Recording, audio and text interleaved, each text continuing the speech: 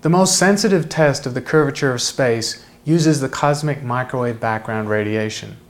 These microwaves were released 300,000 years after the Big Bang.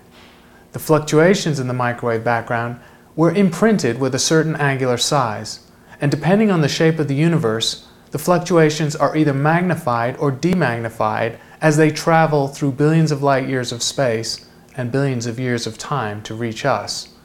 The universe, therefore, can act as an enormous lens.